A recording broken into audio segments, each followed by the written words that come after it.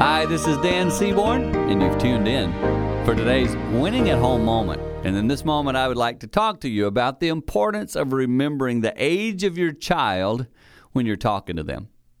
It is so easy as a parent to say, okay, I'm going to cover all this. I'm going to do it with one big swoop. So here you go, teenager, young teen, adolescent, all the way down to a child. I'm going to make one statement, and I want you all to get this. That's not how it works.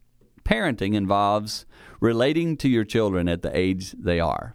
I was talking to my granddaughter, Naya, 4 years old. We were having a deep conversation. And then I remembered she's 4, and I need to adjust to that. So as parents, make sure that you're aware of who you're talking to and where they're at in their maturity of life, because that's the best way to really connect with their heart and soul. That's a tip helping you grow and win at home. For more like that, go to winningathome.com.